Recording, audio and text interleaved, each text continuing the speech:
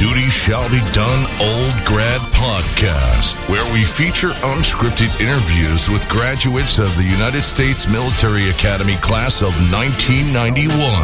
The Duty Shall Be Done Old Grad Podcast with your host, Jamie Schleck, starts now. All right. Welcome, everybody, to the Old Grad Podcast. I'm your host, Jamie Schleck, and we are joined this evening. Today is, April 26th, I think? 25th. April 25th, 2021. We're joined tonight by our esteemed classmate, Tim Burnham. Tim, thanks for joining us tonight. How you doing? How's everything? Oh, great. Thanks for having me, Jamie. I love that you do this, man. These have been awesome. Yeah, it's been a lot of fun. It's a real kind of passion project, and it's been a lot of fun. I've heard so many good things from people that have enjoyed listening to these podcasts, getting to know each other, to know our classmates a little bit better, and also just to kind of face into this phase of life that we're in. It's a lot of fun to be able to go through this together. Yeah. It's 20 minutes after 9, so I apologize. Once again, we're a little bit screwed up, but this is not my fault. It's never my fault. No excuse, but this was a little bit of a new change, the way that Facebook is monitoring, or you have to do some permission token or something to be able to go live now.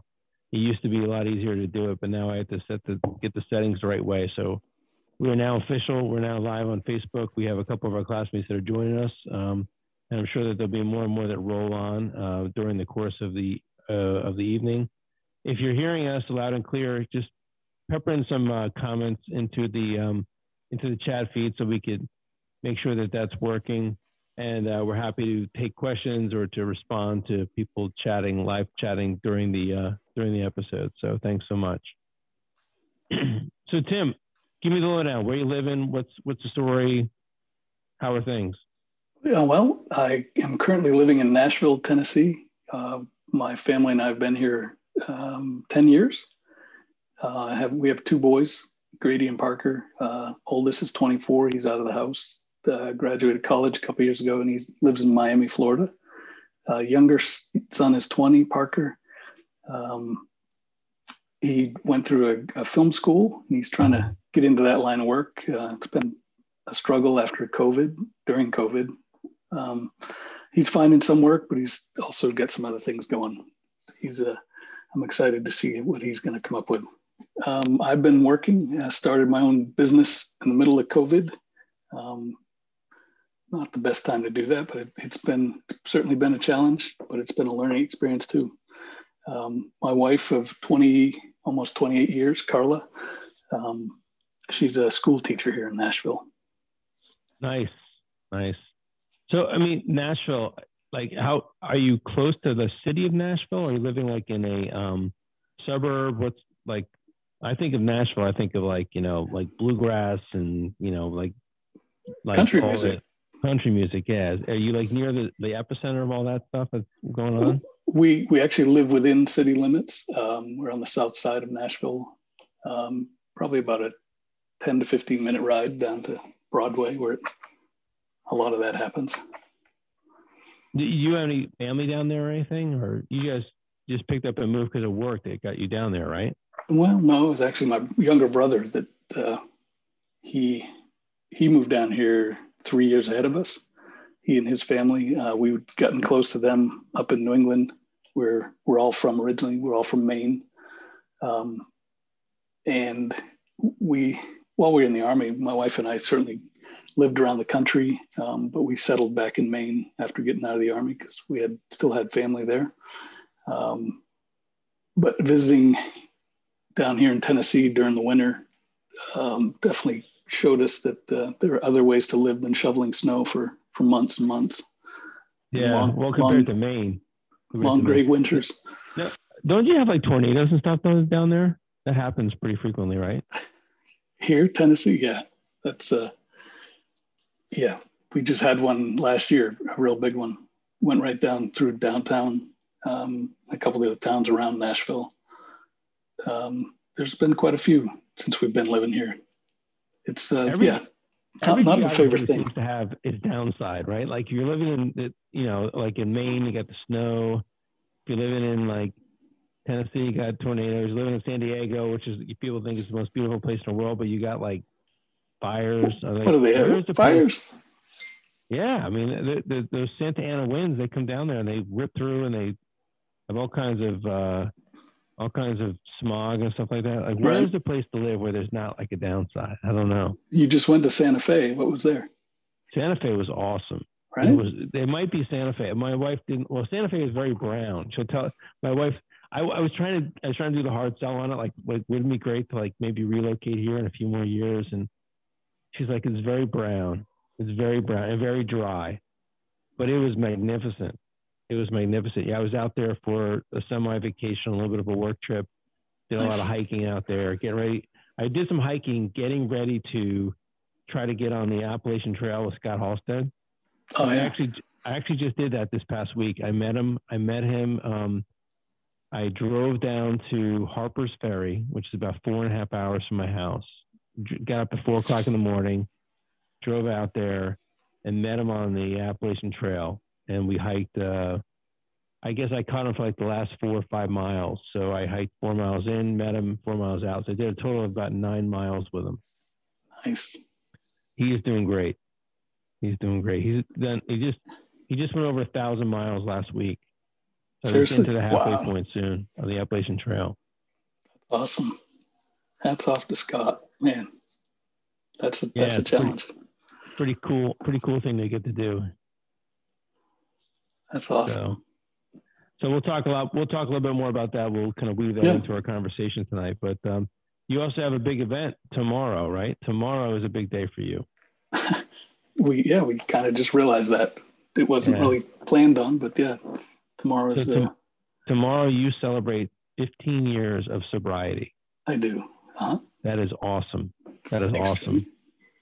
Yeah, that's an accomplishment, and we're going to talk a little bit about that tonight. And I appreciate your bravery in discussing that with our classmates and to have these real conversations because they're so important to have here. So 15 years of sober living, and congratulations to you and to everybody that kind of helped you along the way with that as well. Oh, there's a lot of people that helped. I couldn't not have done it alone. Absolutely. Yeah. But let's before we get into that, let's get in more into the here and now. So you have your own business. Tell me about the business that you're involved in and how that came about. Well, I actually found myself out of work right as the pandemic was starting. The group that I worked with, it wasn't really pandemic related that they let us go, but it was a company that they realized we were more risk than they were expected. So they kind of let a group of us go all at once. So you were working in the automotive industry, you said, right? It's a construction resource for the automotive industry. So like big plants, they want to expand a big area or do something. They want to put in construction management for their work, right? Right. They want to put in a new line or they're making a new model and they need to change all the tools around. That's the kind of work we did. And there's a fair amount of money involved and definitely time and risk. If you delay a project a couple of days, that's a lot of money in the car business when they're not making cars. But anyway, they let us go, and I about a year ago I was trying to figure out what I wanted to do. I did not really consider running my own business, but I found a guy that helps veterans find franchises, and we kind of brainstormed a lot about what was important to me, and he helped me find this one franchise that helps small to medium businesses find savings hidden in their expenses. Another way to say that is we work with them and their suppliers to get best pricing without sacrificing quality or service. And what I really liked is the way we do, we use like a success-based model, meaning we only have fees if we find savings for them. If we don't find savings, then there's no fee for our service. So that's really like a validation that they're getting best pricing. And that model just really, it sold me, and I just thought it'd be a great way to help small and medium businesses. So that's what. And for someone like you, we're going to walk back to some other highlights of your career, but you worked in a community bank, so you had a lot of probably professional clients, and in that role, you worked in construction management, you got the engineering mindset, so the ability to apply all those skill sets and be able to deliver value to small and mid-sized businesses it's a natural for you, I think, in terms of the way that you would think about that. Well, thanks, Jamie. I'm glad you see that. That's kind of how it all lined up. Exactly. So I'm fascinated about this person that helped you line up with a franchise. You said that's their business, is aligning veterans to franchise opportunities. So how does that work? Like how did you connect with that person? How did you decide on this franchise? Like, how did that whole process go about? Actually, I found him through a veterans job lead sourcing. I can't remember the name of it. He was connected to them. You know, I was going through them to network, and they do some virtual job fair kind of things. And we just ran into each other through networking there. And he doesn't just help veterans, but since he's a veteran, he seeks veterans out to try to do business with. And so like he connects people to franchisees. So like, could it also have been like a Chick-fil-A or some other franchisee, or is it like just these specific types? Or I'm not sure if he represented Chick-fil-A. I didn't ask about that one. Right. We kind of narrowed our search down based on, you know, what I was looking to do and how much I was looking to spend, obviously. Do you pay him a fee, or does he get a finder's fee for connecting you to that? He probably got a finder's fee from my franchisor. Okay. Yeah. So I didn't pay him directly. You purchased this opportunity, right? You put some money down or some kind of sweat equity or something. Exactly. Yes. And then they give you access to all these different professionals that are experts in like whatever insurance or telephony or IT or whatever. So you have like access to this whole host of like subject matter experts that a small business may need to engage with, but they're not always getting the best value for what they're paying for. They may not even know what they need. And you're helping to sort of like help them navigate the complexity of trying to get all these different services, right? That's the way it works. Exactly. Yep.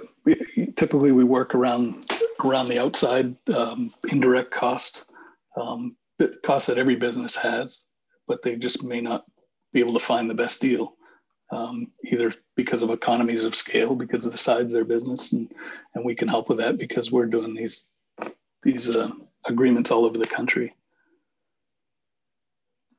Well, having run a small business, I can definitely see the value in that. I mean, I remember I got hammered on these different, you know, small vendors, like, or these small, well, they weren't that small, but they were, you know, like these subject like cost areas, and one of which was energy, right? So when energy got deregulated and you could bundle like gas contracts and stuff, I got smoked. I got crushed. Serious? Because I locked into a long-term contract like the night before Hurricane Katrina happened, or like whatever. I was stuck paying like these enormously exorbitant energy costs for like 2 years because of Hurricane Katrina. Basically. Oh man. Yeah. It wasn't fun. That doesn't sound it. No. But that's the stuff that you guys do. You you know, beat these entrepreneurs up and say, hey, knucklehead, like, listen, there's a different way to do this. You know, you don't need to be spending all this money on this stupid thing. You can have this other way to do it, right? Exactly. And I think one of our key offerings is that we do all the work, you know, behind the scenes. Not really, you know, we don't do it underneath your nose. We do it offsite, and we'll have a couple meetings over 2 or 3 months to get it set up, and then the project's underway. So where are the biggest areas where people save money, do you think? Like, where are the places where small, mid-sized businesses overpay the most?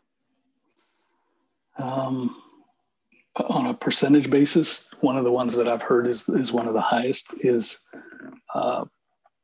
if they rent uniforms and linens. That also includes usually welcome mats. That's all the same business that may do that. And one of our specialists that does that, he typically finds 30 to 40% Another one is merchant card fees, or Visa, American Express, those fees. Right. That's another big area that they can find a lot of savings in. Mm-hmm. So like a retailer that's going to give away like cards that say like $25 gift for my business. Is that what you're talking about? Merchant card fees? Not necessarily that. Purchases that like online purchases, either from consumers or business to business. Uh-huh.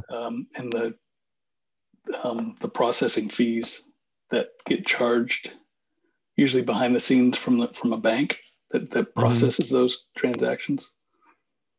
There's a lot of hidden fees in there that, actually, having been a banker previously, that we didn't even understand. Mm-hmm. So there's lots of people that don't understand those. Yeah, I'm sure. Like, there's so like, and that's the thing. Like you, like as you know, you came, as you said, you came from the automotive industry, where all of these purchasing disciplines are just wired down to like fractions of a penny. They're so good at purchasing, whereas a small business, they don't have the bandwidth to be able to be getting the best deal all the time. So your business basically helps people operate like a big automotive industry, but just without having to have the people on board. Right. Yeah. And it's mostly, they don't have the time or the people. And I think our best clients are ones that do have a decent handle on most of their costs, but they just don't have the time to squeeze the lemons anymore. Mm-hmm. And it's probably I would imagine that the sales cycle is not quick in your business. I mean, you're looking at probably 18 to 24 months of conversations and shaking hands and before you can actually begin to have this thing start turning out money for you.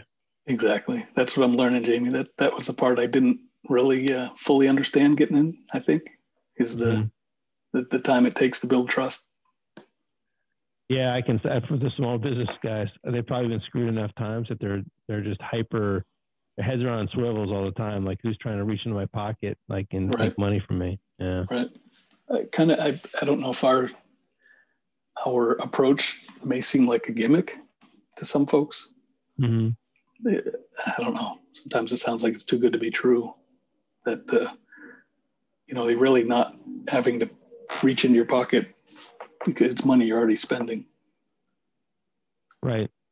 Yeah. I mean, I get it. And it's challenging too, because you feel like, well, what if my business is growing or it's shrinking? My base utilization of that particular service or offering may be changing just by virtue of my success or failure in business. And so how do I basically, how do we appropriately size your compensation for that? So I can see that also being a challenge, but I know you guys have ways of working through that too, right? We do. Yeah. Well, it's based on actual savings over a certain period compared to the pricing that you used to be paying. Mm-hmm. Yeah. It makes a lot of sense. And I can see why it's great to be a franchise type business, because you can own the territory. You can get to, really navigate through the chambers of commerce and, network in the area. And then you can say, okay, well, this is my space. So you have like Nashville proper, is that your territory that you have? Actually, my license is for all of Tennessee and Kentucky. Oh, wow. Holy cow. That's a big space. That's cool. Well, right now there's 3 of us in that area. 2 are up in the Louisville area, and I'm the only one in Tennessee right now. So, yeah. Cool. That's great. Yeah. I mean, just as a separate aside, I mean, you helped me connect to some insurance opportunities, or to, save some money with insurance. And I was very impressed by the gentleman you put us in touch with. So you definitely have access to some really deep resources out there in all these different, areas. And so, well, thanks for saying that, Jimmy. Yeah. I think it also helps that each individual in our business is their own business owner. So each of us has a vested interest in the success of that project. We're not just assigned to a project because we're part of some corporate organization. And, we all have a vested interest, like I said, in the success of that. So let's switch back to family. So it's your wife and your two boys, and you get the one son. He's in Miami, you said, right? He is in Miami. He's about to move. Now with COVID and everything else, have you been able to spend time with your family? What's your last year been like with having all the complexity with COVID? Well, for a lot of the time, my wife has been working from home. They did a lot of virtual school here. And my youngest son, he was still in film school for a good part of COVID. So and all that was virtual too. So we've all been working from home, which has been kind of fun, actually, that we've all been together for this. We have had, I don't know if I can say this, but we've taken some trips to Florida throughout COVID to see my son in Miami and my wife's sisters in Naples. So we've kind of hit both of those spots a few times during COVID. Nice. So you've seen your son a few times then? Yeah. Yep. He's engaged to be married here in a couple months. Really? So, yeah, we're trying to help with that planning too. Nice. How's that going? And a number of our classmates have kids that are married. They even have grandparents or the grandchildren too. So this is a whole new area for us. How's that going? How's the wedding planning going? I'm very fortunate. God bless me with sons. Really? Yes. There's still the complexity of dealing with, the planning for the wedding and stuff, right? Yes, there is. There is. I'm trying to offer advice when I'm asked. Mm-hmm. Okay. It's a neat dynamic too, I think, right? Because you don't have these are going to be like daughters that are coming into your family, right? Like your one son who's getting married, and maybe in the future your other son too. So how's that dynamic like going on? It's been great. No, they both have great young women that they're serious with, and it's a great addition to the family. What's your wife's first name? Carla. But Carla's been like the queen bee. She's the queen bee for all these years, right? She's got the boys and she's got you and she's queen bee. And now she's like bringing in another woman into the Burnham family. She's no longer going to be the youngest Mrs. Burnham, right? Like, how's that going? Like, what's that dynamic like? Wow. These questions weren't on your my list. No, that's a great question. Yeah, I mean, it's been a learning experience. We love our kids and their girlfriends. Every day's an adventure for something new, and we hope to have make them all part of this adventure. Yeah. Yeah. It's fascinating with your kids having relationships. I mean, I have 4 kids, 22, 20, 18, 16. So I've been through this a couple times, and relationships and breakups and relationships, and then the awkwardness of like having had friendships with their parents, and so there's all that kind of stuff going on. And like I have not had anybody get married yet. I welcome that point in the future when something like that happens. It's going to be wonderful. I think it's one of these kind of life events, right, that we're all going through. Like, we're all probably, plus or minus a couple of years away from situations like this. It's a fascinating dynamic. I remember the relationship with my in-laws, how it developed over time, and what to call them, like Dad or Mr. Dobrinsky or whatever, Rich, like this kind of this awkwardness that's happening, so. Yeah, no, it is. I mean, with our youngest son considering moving out soon, we're about to be empty nesters. That's it's a whole new season, and it's definitely changed. So wait, he's still living with you now, right now, your younger son, right? Yep, he is. But he's going to be moving out, so then it's going to be just the two of you? Uh-huh. Yeah. So this is another dynamic we're all seeing too. I mean, Yeah. like, I mean, yeah. even though your kids move out, you know, they're still part of the family, and their decisions you still give advice on and help, and their decisions definitely have larger consequences now, and it's there's no manual for this, you know. No, there's not. There definitely is not. So we had a little situation last night in my own Miller Schleck household. Nobody's going to listen to this of any consequence, but we had, I guess my 18-year-old son had his little girlfriend over last night, and they fell asleep. They fell asleep on the couch downstairs, and it was 3:00 in the morning. And my wife got up and was like, "What the hell's going on here? Why is she still here?" The whole this whole dynamic, you know. So anyway, my son took her home, and so you know, those things happen. Was it received on the other end with her We parents? don't know. We're not sure. We're not sure how that all went down. Nobody's talking yet. Nobody's talking yet. Yeah. So good thing we're on like a class page here. I got sufficient OPSEC going. I don't need anybody else like hearing that. So right.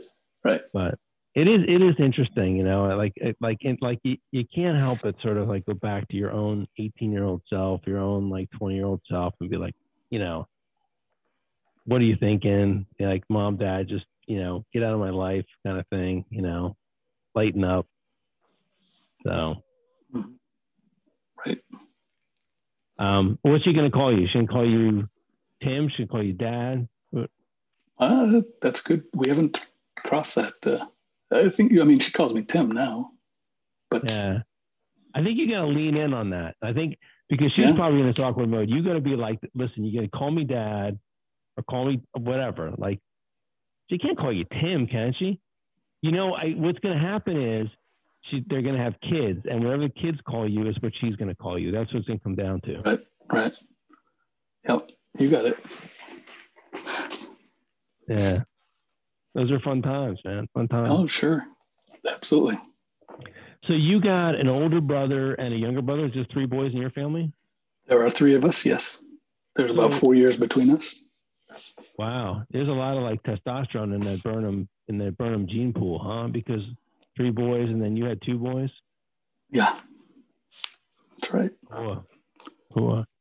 And so so your younger brother, he lives close to you, said, right? He's in the Nashville area? He is. And how about your older brother? Older brother is in Massachusetts, Worcester area. Mm-hmm. Mm-hmm. Are your folks still with us? Still there in Maine, same house, Bath, Maine, where we all grew up. Yep. Nice. Awesome. It's a big Navy town. Yeah. So you grew up like seeing military people all the time then, I guess, huh? It's a fair amount. They were all Navy. Mm-hmm. There's a big shipbuilding there, and there's a naval air station next town over. So because of that, I got to say Navy was my first choice. Mm-hmm. But I didn't get in, so I had to go with second. So you applied to Naval Academy and didn't get in, so you decided to go to West Point? Uh-huh. Huh. SAT scores were just that much of a difference. That's interesting. Because, you know, there's several people that I've talked to that are Navy people that West Point West Point was my first choice, but I didn't get in. Yeah. I don't think that it's honestly, I think they're both pretty equivalently competitive. What may make it different is who's going from what state. Absolutely. Sure. Yep. So if you're like in a district with a big Navy presence, like you were, pretty tough to get in a Naval Academy. Yeah, that's true. But the reason I'd been told was because of SAT scores. But it could have been other factors like that. Sure. Did you get in early admission to West Point, or did you decide? No, I didn't go early. Regular. So this is a good segue to our pre-1987 timeframe, which is like talking about how you decided to go to West Point, the whole process, and all that. But before we go there, let's just take one step back and talk about the Old Grad podcast and what we're doing here, right? So the purpose of this podcast is really to reconnect us to what's happening at West Point. It's to foster continuing relationships among our classmates. It is to call attention to our class gift, which is something I haven't talked about very much given COVID and everything else, but we need to begin really stepping up our emphasis on our class gift and participation goal, which is 91% to get there. And finally, the purpose of this podcast is to highlight the accomplishments of our classmates, but also to lift us up where we need it. And on that note, let me just say that a couple things. First of all, there's so many retirements that are happening right now. I know I'm going to miss a couple of them, but several people have retired since the last Old Grad podcast. One of which being Scott Halstead. He retired just this past week. Anthony Wiesner also retired. Blaise Albert retired. There's a number of other retirements that are happening over the next couple months as people kind of ride this out all the way to 30 years. And so we want to be there for them. Also in terms of celebrating accomplishments, Chuck LaPellis ran another 50-kilometer race this week, the Heiner 50K in Pennsylvania, which is crazy. And then also on a sad note, in terms of lifting each other up, Nicole Pasteur, the wife of our classmate, EJ Pasteur, she passed away this week after a long battle with cancer. And so EJ, we have you and your family in our thoughts and prayers. We're so sorry for your loss, and we hope that we can be there for you and lift you up. So that is the purpose of this podcast. And Tim, you said you listened to a couple of podcasts recently, right? So like you hadn't listened to very many, but you began listening to a few of them recently? Yeah, I think the first one I listened to was my class or company mate, John Gerald. He was right around Anthony DeToto's passing last November. So then I've listened to them since then. You listen to them on Facebook? You listen to them on the podcast platform? On Facebook. Only on Facebook. Well, that's a way to listen to it. You can listen to it live. We've got a number of our classmates listening live, which is a great way to listen. You can also pepper in comments into the chat feed. But I also would recommend listening to it on either Apple iTunes and anywhere you get podcasts, Stitcher, Podbean, Google Podcasts. It's a great way to listen because you can listen actually on fast forward. If you want to jump around, you can move around to different spaces. You kind of know the arc of the podcast, which is generally to talk about the here and now first, go to pre-West Point, talk about West Point, the Army, bring it back to present day. So you kind of know where we're going with the arc of the podcast. And so that's a good way to listen too. I got a chance to listen. I listened to a couple previous podcasts when I was driving down this past week to meet with Scott Halstead. So I had like a 4.5-hour drive. So I listened to Kenny Mintz again. I listened to Scott Halstead, Mark Beeger, Beach Pace, a few other people. Yeah. And it's fun to listen to the podcast and just, I think about, there are stories that I forgot that we even talked about on the podcast. I listened to also Tracy Fisher's podcast again, because you and I just did this wellness thing with her, right? So we did. 8 weeks, that was awesome. 8 weeks of meeting once a week as a cohort of classmates, right? That was great. Yeah, I'm down 20 pounds. Yeah, I'm not down 20 pounds, but I'm at my lightest point though in 2021 this morning after I did hot yoga with my wife. This morning we did hot yoga. I was sweating my ass off and I got on the scale. It's the lowest I've been in 2021. So making progress. Yeah. I found that Tracy's, well, first of all, I'm a knucklehead, so I need to listen to things 3 or 4 times before it sinks in, but you're smarter than me. So you actually, it grabs a hold of you. You're able to really capitalize on it, right? Well, I mean, I think some of the things I've already been through in life, if I had Tracy's class at that time, it would have been easier, I think, to transition through some of the things I've been through. But I had some counseling, but the way Tracy put this formula together to show how change can happen if you want to, it was mind blowing for me how simple she made it, and how. Well, what she says too is that nothing is new that she's created. She's just organized what's out there, like all of the critical like, I don't know, the learnings or the publications, all of the theories are out there. She's just organizing in a way that makes sense in terms of moving your life towards change for better well-being. Well-beingness is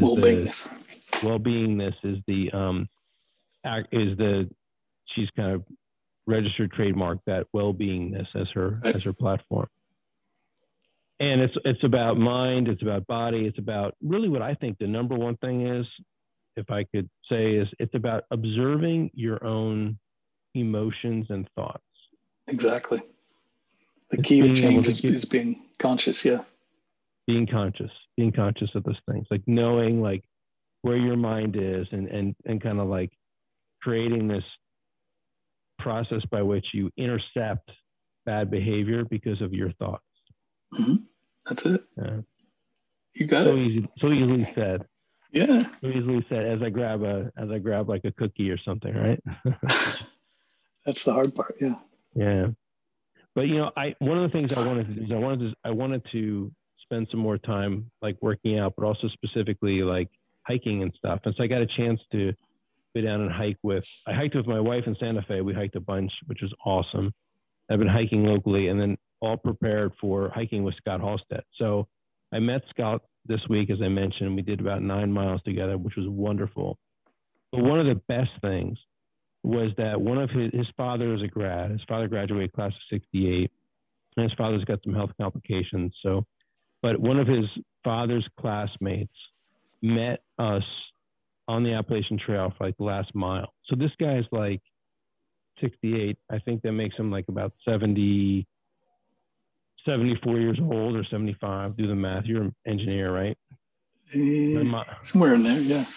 My mom, the way I think, my mother's 77 and she graduated in 66.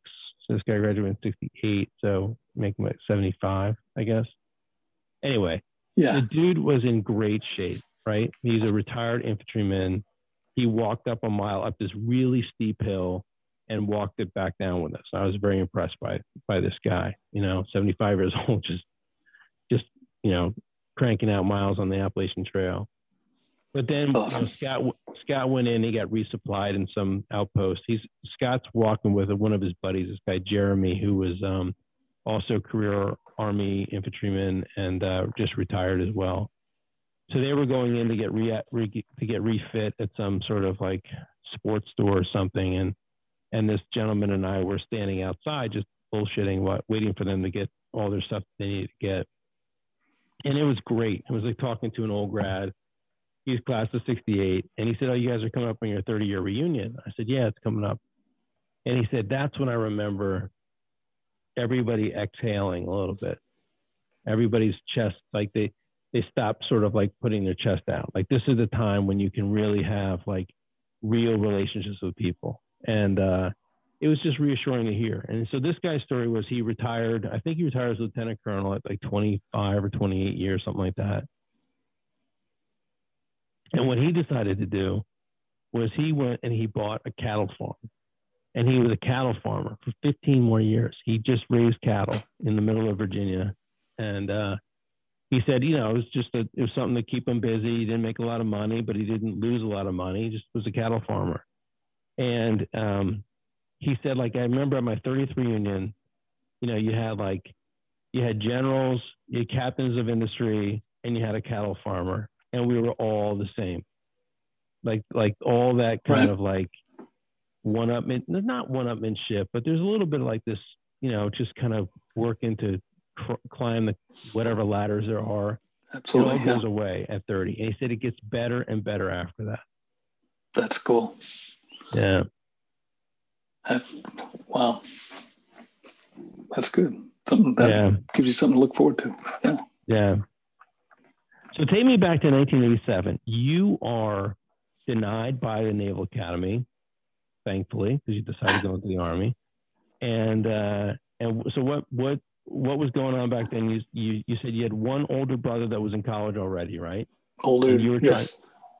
And you were trying to figure out like where you were going to go. Mm-hmm. He was a year ahead of me in high school.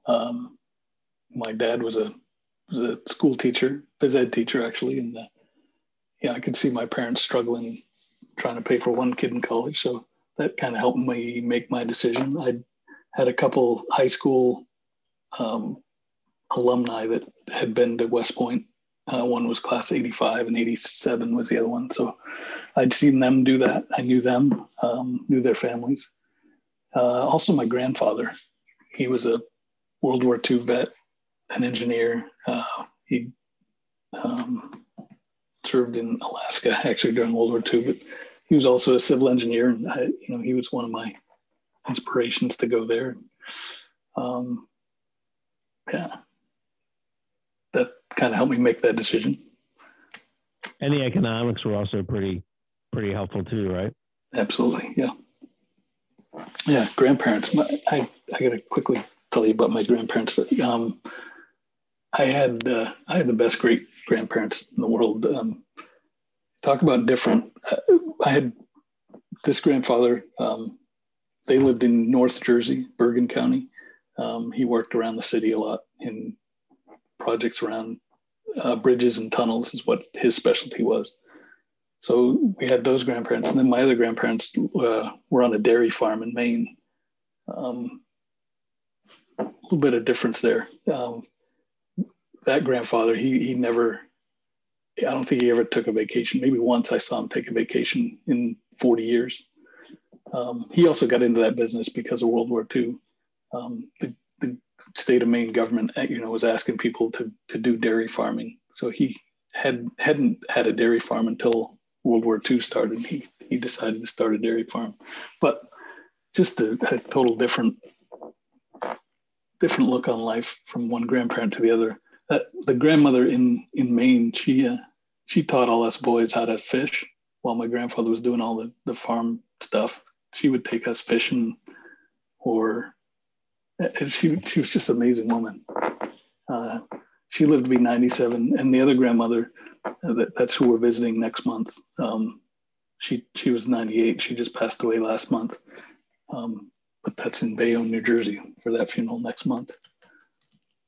Anyway, sorry. Coming out here to New Jersey, we'll get a chance to get together. It'll be a quick trip if you can do it. Yeah, that'd be great. So basically, what I'm hearing you say, these two grandparents, one was very kind of rural, like kind of laid back, and one was just hard charging, kind of New York based. They both lived long, great lives. It sounds like, right? My grandmothers did for sure. Yeah. Mm-hmm. That's actually the grandfather that was my inspiration. He passed away our plebe year, 1988. Really? So, yeah. So, that was one of my reasons for going to West Point. But, what kept me at West Point was, all the guys in E2, all those. That's why I stay. Every time you go ahead. How proud! I was just thinking how proud he must have been, your grandfather, to know you were there. Yeah, he got to visit a couple times, and he loved being there. Really?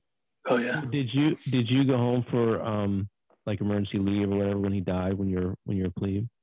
We went to the funeral right there in Bergen County, New Jersey. Mm-hmm. So I got a day or two to go to that. Right. That sucks, man, when you're losing somebody when you're a plebe. I mean, plebe year sucks bad enough, but to have to go through that right at that time, as well, not easy. Yeah, that was. So you're talking about some of your roommates and some of the people that kept you going. So who are some of the celebrities from E2 that got you through? Oh man, I'm gonna forget somebody, but no, they're all. John Gerald, I roomed with him several times, and he actually took me to his home in Ohio for one trip. I got to meet a lot of his friends and family. Mike Burke lived in Kearney, New Jersey. So his family put a lot of us up several times. Actually, the first trip we got to take was like Labor Day weekend, plebe year. I think that was one of the first times we got to get off post, and his family took in, I don't know how many of us from E2, a whole bunch of us. And we probably get in too much trouble. I know I drank too much that weekend. First chance we got. John Hurst, he was my Beast roommate and roommate several times after that. And he taught me how to play drums in the air band that I was in. He's on the podcast, by the way. He just commented in the comment feed, said best roommates ever, both denied by USNA. I guess there's another one that was denied by He USNA. was too. I don't know. Maybe another roommate. I don't know if he was. No, John, he lives down here in Tennessee. We got to hook up more. Yeah. He too. We just had a Zoom call the other night, Thursday night. One of our first. We tried to get together, and it was good. It was good to connect. We got to do more of those.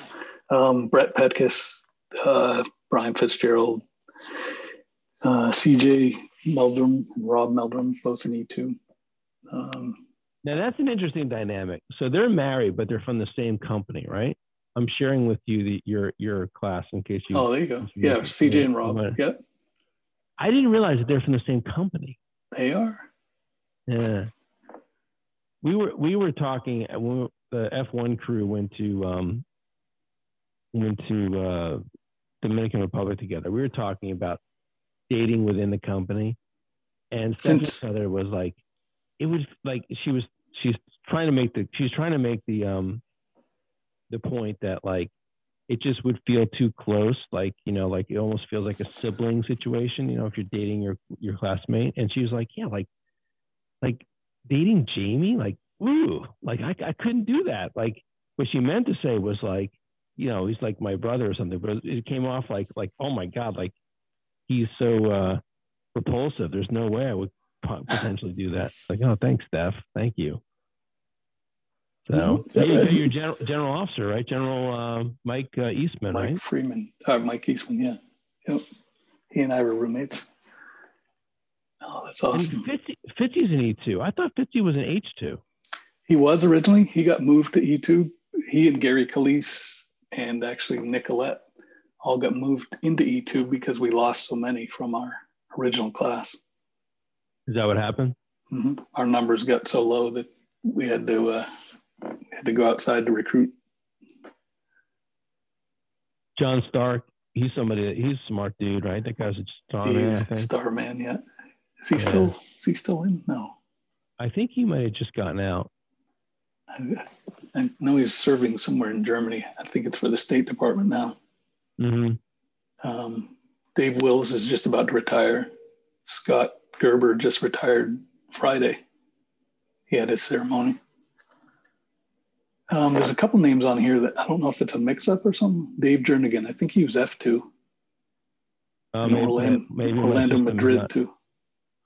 Maybe my system's not perfect. No, I don't. Yeah, I think it might be the AOG because they came out on an email list the other day that I saw. I'm pretty sure they're both in F2. AOG, their system's not so great. Brian Sharp, one time when he's sending back like one of those postcards, he corrected and said Honorable Brian Sharp, right? So just bullshit, like just the Honorable Brian Sharp. So now whenever he signs up to go back to West Point, he's got like his own escort and stuff like that, just because he wrote Honorable Brian Sharp on some postcard going back. They're nice. Rolling out the red carpet for him.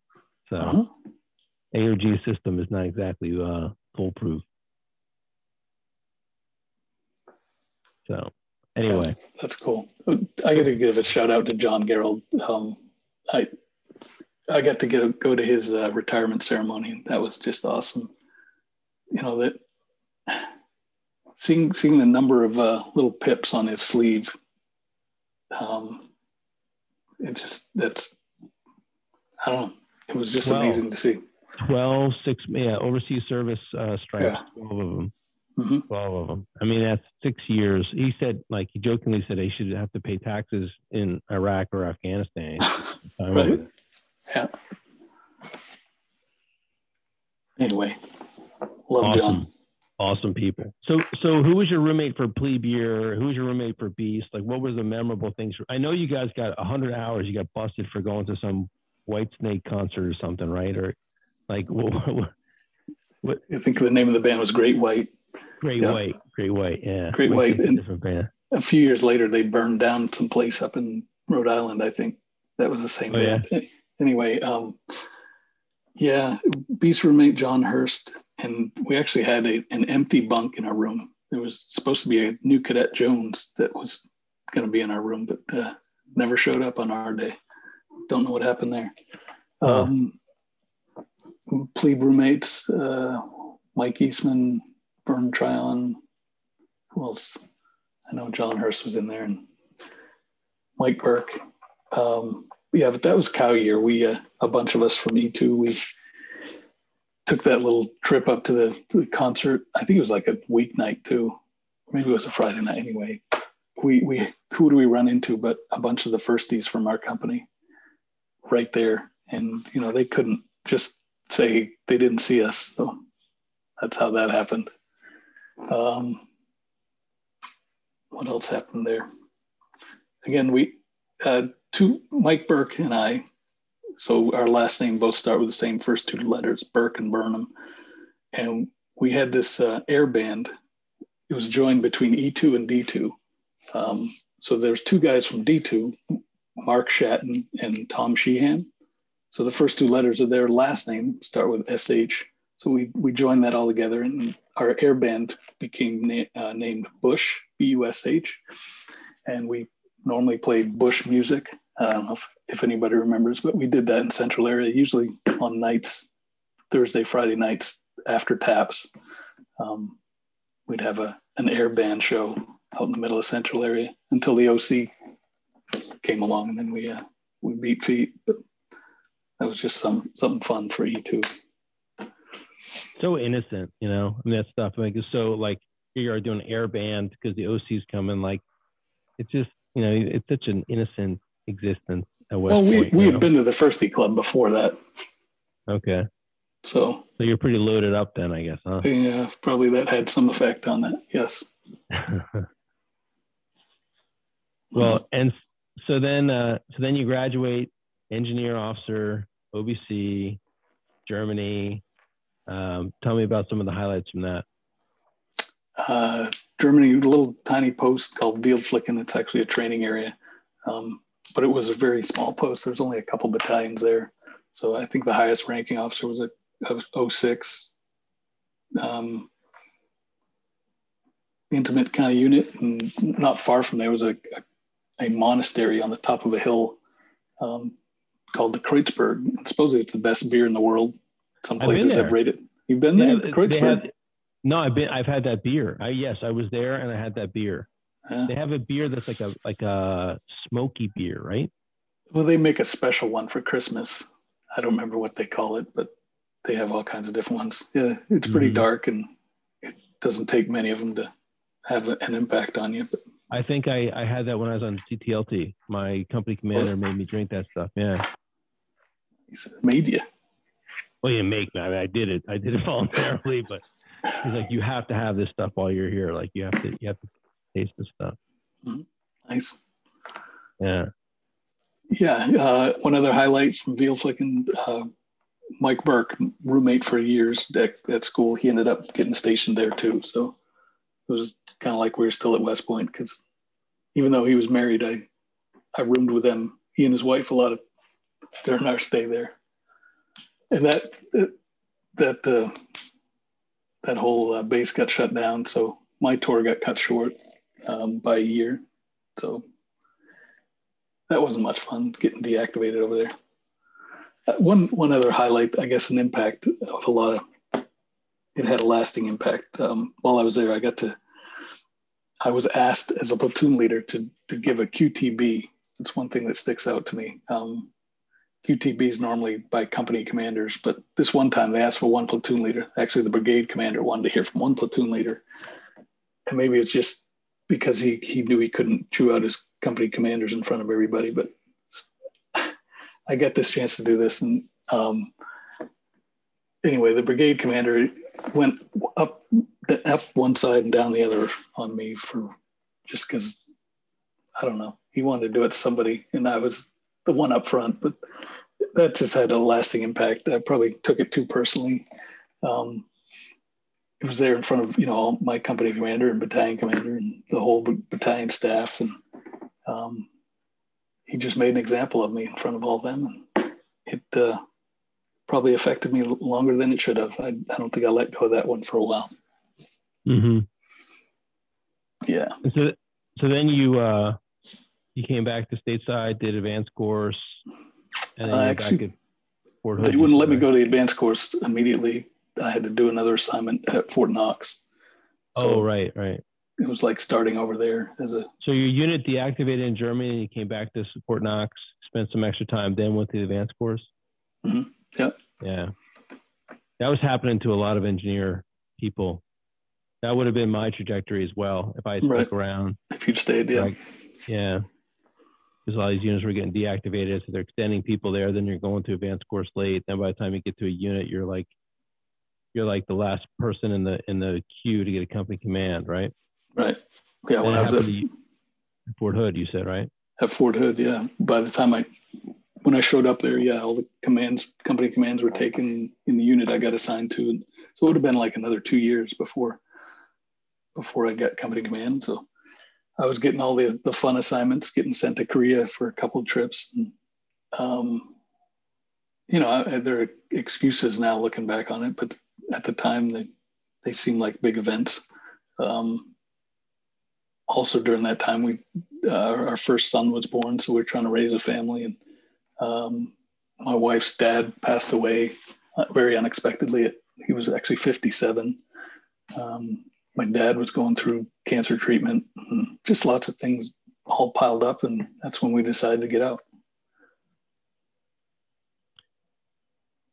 And so then, what was the first job out of the Army?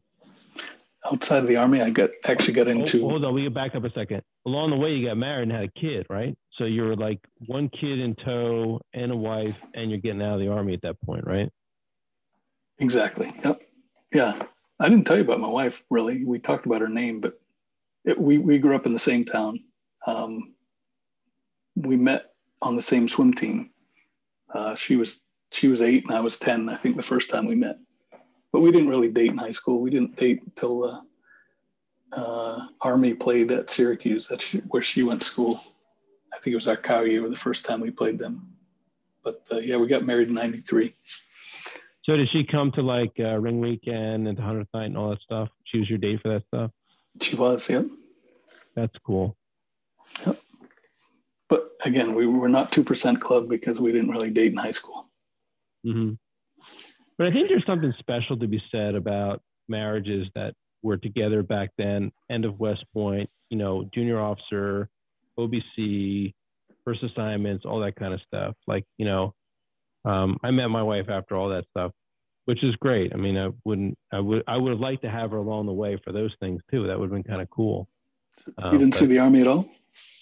She didn't. The only time she saw the Army was when I got mobilized after 9/11. Oh, really? So after 9/11, we have 2 kids and one on the way, and I got mobilized. I was back in the Army.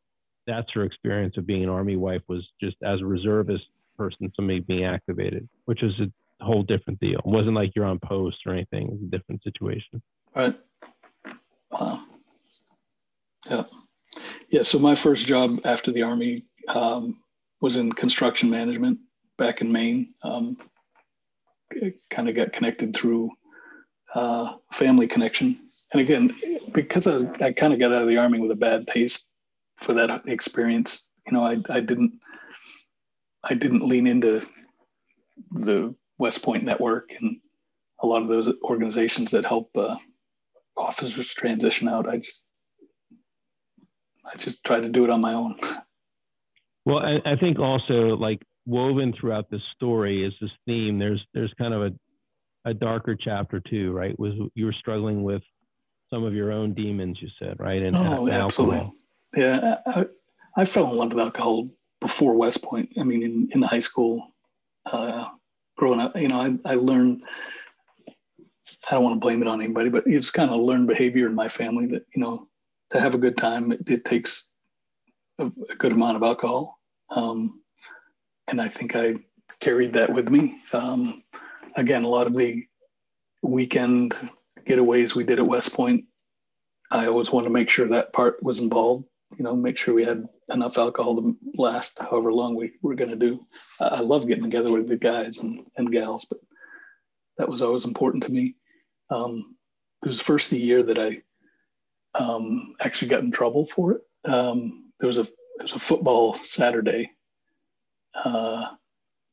one of our company mates, I remember, had a keg down at Buffalo Soldiers, a tailgate. And I didn't, honestly, I didn't get a lot of sleep. Being an engineering major and a procrastinator, I tended to put off sleep as long as I could. But so on weekends, it seemed like if I hadn't gotten much sleep and mixed a lot of alcohol in there, that it usually wasn't a good combination. But at some point after the tailgate, I can't remember getting there, but I remember somehow I got to Poughkeepsie. We went to some nightclub there, and honestly, I don't remember getting back. But at some point during the night, I had blacked out and passed out somewhere on the plane near Washington Statue. And the story was that an MP tried to wake me up and that I took a swing at him. Again, I don't honestly don't remember any of that, but from there, I'm not sure what happened, but somehow the officer in charge that night got involved, and he was actually a recovering alcoholic himself. And he helped them give me a second chance. Anyway, I'm not sure. I don't remember how many hours I got, but I remember going through some counseling, some group counseling there at school, and I got labeled an abusive drinker. And at that time, to a 21-year-old mind, that kind of set a challenge for me to not, to not go over the 2 or 3 beer buzz, to try to keep that. And so that was a challenge for me for many years, to try to control it, to try to control my drinking. In the long run, looking back, the opposite happened. It controlled me for quite a few years. But yeah, that's looking back on that. Can I just say 1 second here about how grateful I am for your bravery of talking about this? Like this is not, I'm sure it's not easy to talk about. And I think that there may be, we appreciate your vulnerability in talking about that. There was a few, for a while, Jamie, I probably wouldn't have talked to people about it, but I know, having been through it, I know hearing other people's stories can help. So if this can help anybody, then that's why we're doing it. That's why I'm doing it. Great. Thank you. So then it was several more years before you began to face into this as something that you need to take action on, right? Yeah. Actually, the second job after the Army, this one kind of fell out of the sky. I wasn't totally happy in the construction management because it ended up being, I was on the road almost as much as I was in the Army, and trying to raise a young family then was kind of putting a lot of stress on our relationship at home. This job in my hometown, which was where we live in Bath, Maine, I actually got on with this community bank right there. Didn't have much background in banking, but this job kind of fell out of the sky because of prior relationship with the bank president. So I got hired into that, and at the time that seemed like a dream job. That they were kind of grooming me to be future president of the bank. So primarily, I was in charge of maintaining a lot of their IT relationships. But more than that, it was there were a bunch of guys there. Well, not a bunch, a couple of guys there that like to drink like me. So that was a big part of life there at the bank, was drinking. Were you drinking like during the day, like you go to lunch and get hammered? No, not necessarily. That did happen on a few occasions, but typically we maintained our own ATMs. So within the we weren't of that big a bank, but so we would have to go out and fill our ATMs usually on a Thursday or Friday afternoon. But that would involve a 12 pack or something. That was part of the routine, and the day usually ended at the bar down the street for a couple. But I didn't do most of my drinking with them. I probably did most of mine on my own because I was trying to control this, again, I was labeled as an abusive drinker. So the people that I worked with, they would see me drink some, but they didn't see me do my worst. My worst of my drinking was done at home by myself. So, that had the most impact on the people I cared most about, my family and kids, my wife and kids. So,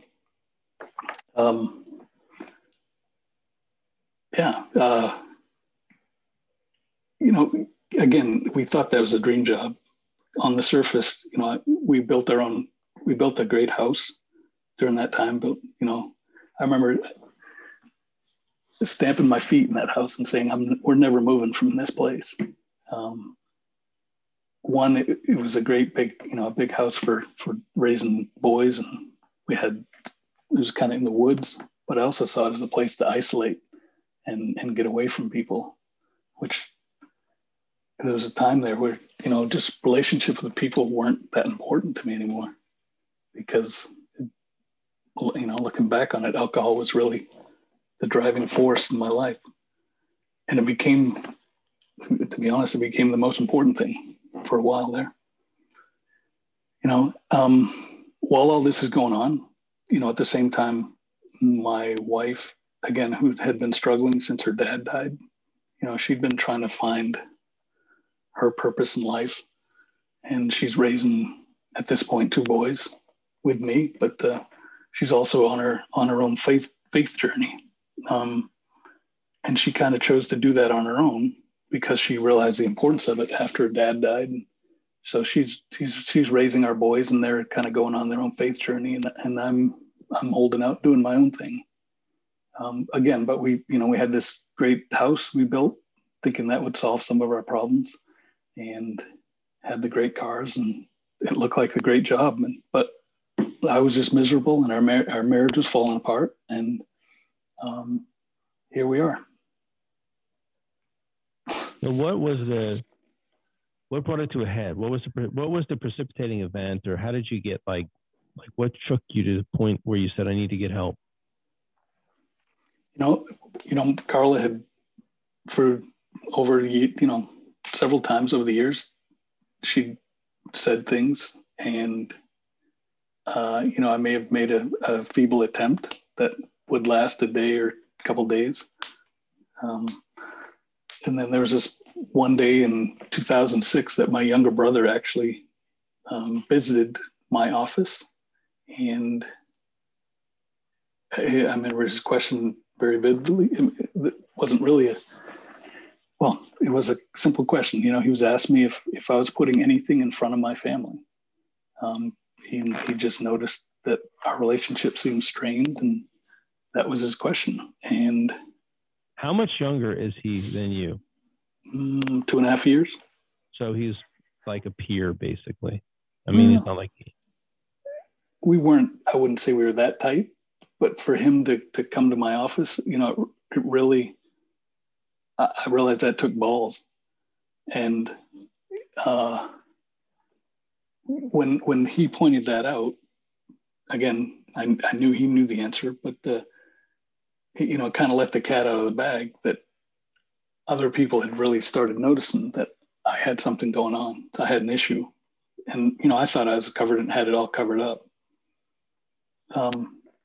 So that was 15 days ago tomorrow.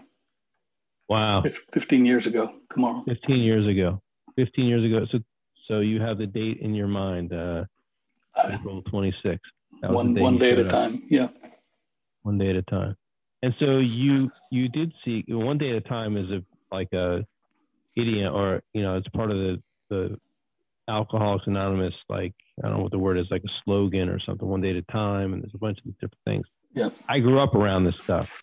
I've mentioned before, my family members, I've got several family members that have struggled with alcohol. And I grew up going to like Al-Anon meetings and Alateen meetings when I was a kid. So I know the lingo. And so you did seek some help through professional help, right? I did. I actually asked my primary physician for help. I can't remember. That was probably a week or so after that. she recommended some group counseling. It was actually the same type of counseling that I think people go to when they court mandated when they go through a DUI. So I'm in this group counseling with a dozen people. I think it was a 12-week session. Most of them were there because the court was telling them to, so they didn't really put much effort forth. But I honestly wanted to be there. I wanted to try to figure out how to be well. And I still remember to this day, there was a little poster inside this little counseling conference room, and it had 40 or 50 pictures of facial expressions. And it was called, I don't know, the 40 emotions, human emotions. You know, one guy was sad and another was happy and angry. I just remember at that time, the only facial expression that I felt like I could relate to was anger. You know, that was everything in that, at that point in life. Just, I don't know what I was so angry about. I mean, I was still hanging on to things that happened long ago. You know, I hadn't dealt with those things. You know, just little things could ruin my day. But that's part of this, you know, trying to take the time to figure out how you make decisions, and how Tracy's class that we just went through kind of really succinctly tied all that together. Anyway, I'm getting off track here, but no, I mean, it's very much on track. Connecting your thoughts, your emotions to your actions, right? Which is her whole thing, like the X-tier model, right? And so we just did 8 weeks of this, so it's almost like second nature to us, like talking about like how it is that you connect your activities to your goals and to well-beingness, basically, right? So we had like, I think we had 20 people, 20 of our classmates do that, at least 20, which was great. Yeah. So you had an example too. Your father is also a recovering alcoholic as well, right? Fortunately, he's about 6 years ahead of me. I think he just went over 20 years. So he was actually newly sober then, not that far along.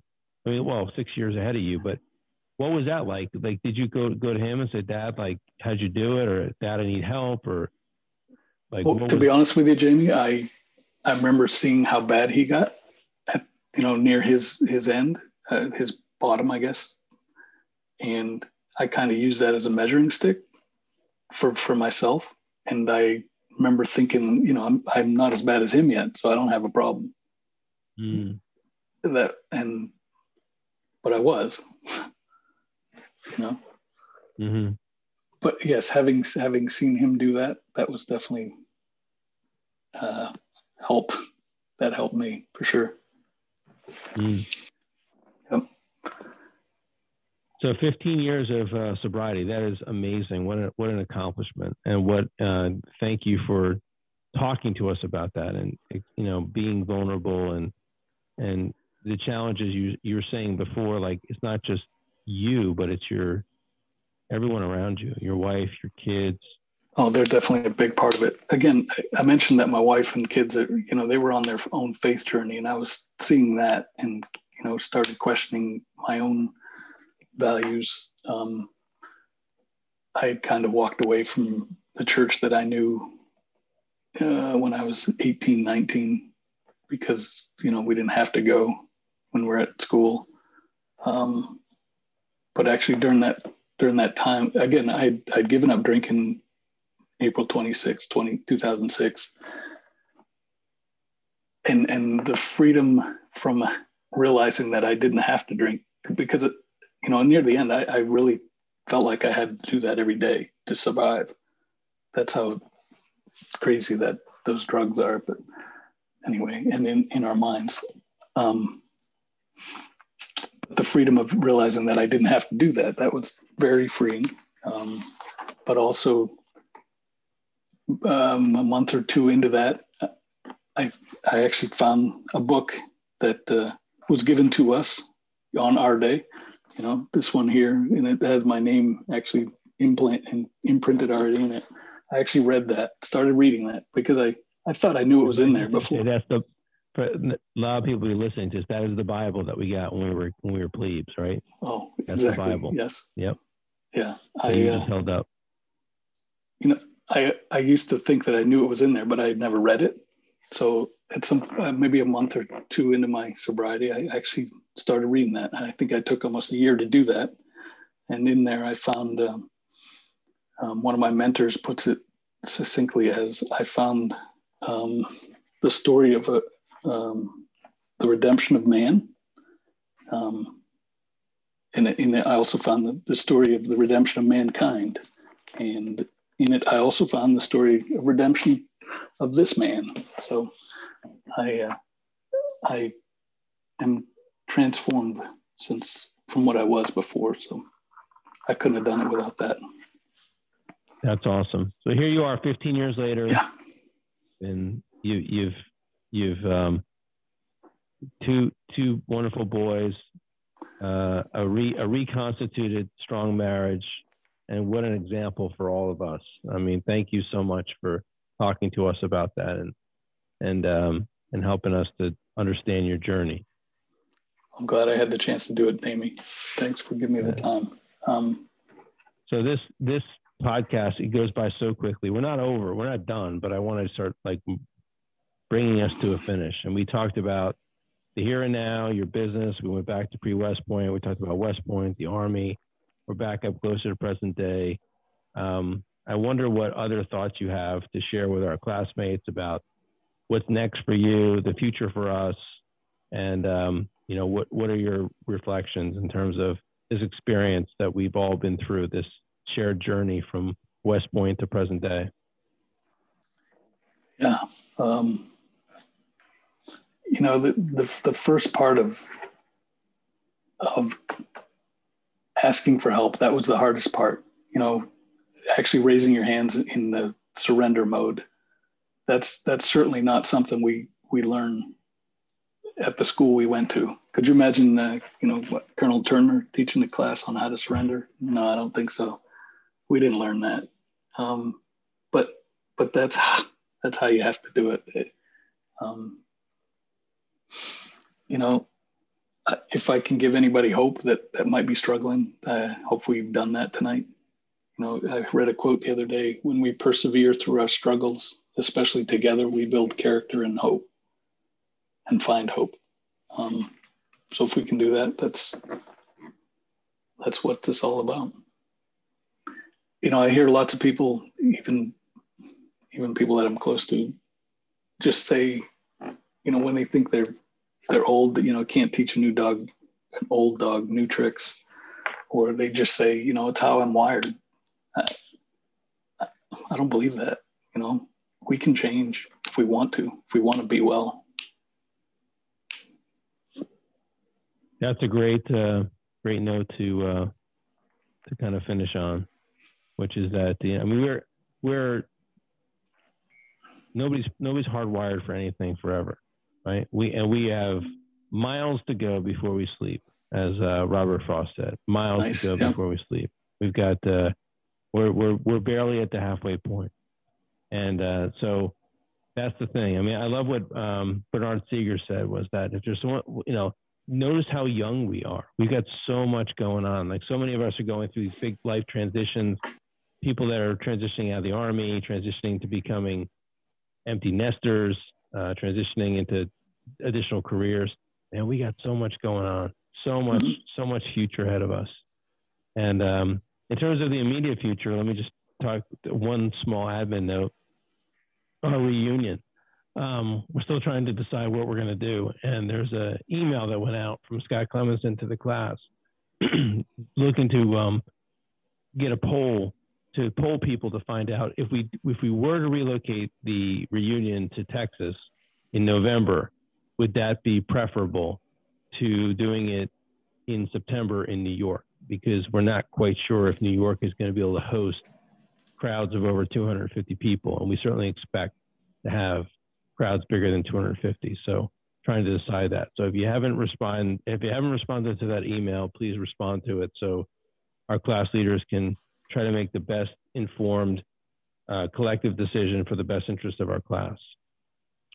Tim, thank you so much for being on this with us tonight. You were phenomenal.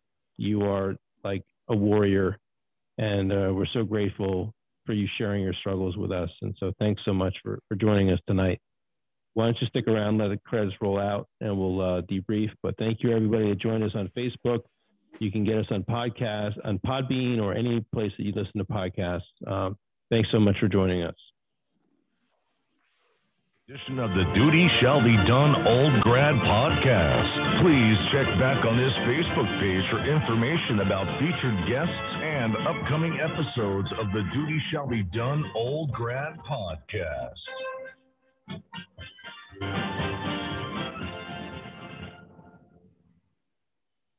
Cool, we're done. Great job, man. You were fucking phenomenal. I'm sorry about, there's like this little bit of like this what you call it? Like there's a little bit of like this interference that we hear on the, I was hearing it. I don't know if you were hearing it. There's a little bit of like this, no.